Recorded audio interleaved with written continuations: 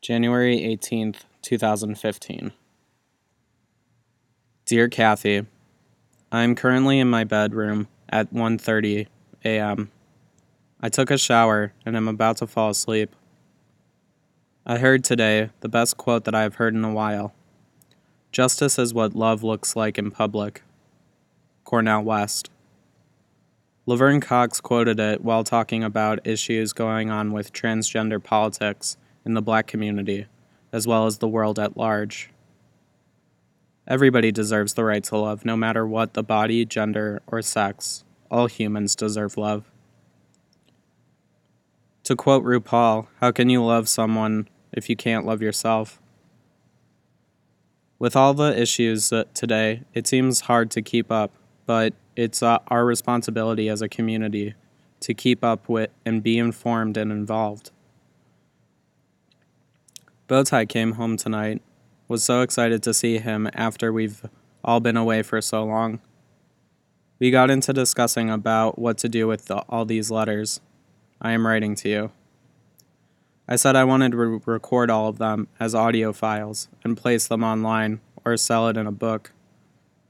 That's actually what got the whole discussion started.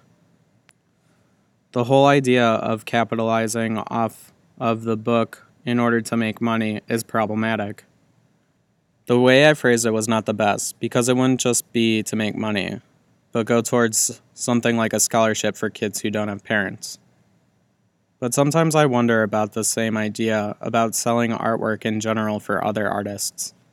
If a gallery asked if they wanted to buy an artwork, and it was any other piece, you can sell it as long as there's no political strings. Because my work all deals around you and Michael, all of a sudden it becomes problematic of ethics and politics. But it's still artwork. It's still work that is commissioned or shown. This particular piece may be one that is too close to deal with numbers. Personally, I feel I should be something that is available to everyone, as well as a book. Why not have both? One object should be made out of these letters. But I find it just as much of a problem that someone is willing to sell their work that they made, and because it doesn't have to do with a sensitive subject, all of a sudden I am morally corrupt or a bigot for wanting it to be sold. I'm not saying it wouldn't be a problem if these were sold, but what if it was because I wanted money? If I worked hard, it was my body who produced the work. What if it was for a family member, for a future child who wants to go to school? Then is it still corrupt? My feelings towards it are very confusing. However, choosing one versus the other is better than doing nothing with the material. It would be unfortunate.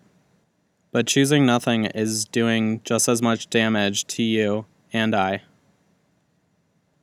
Money will always make things problematic. They are a problem for everyone, and capitalism is a bitch, and a system that is corrupt, rooted in cruelty. But I have no idea at the moment what to do with all speculations.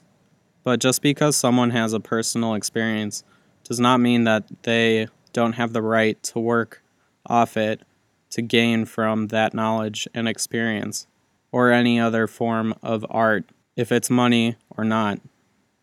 I guess it all depends on the work and how it corrupts or changes by the action.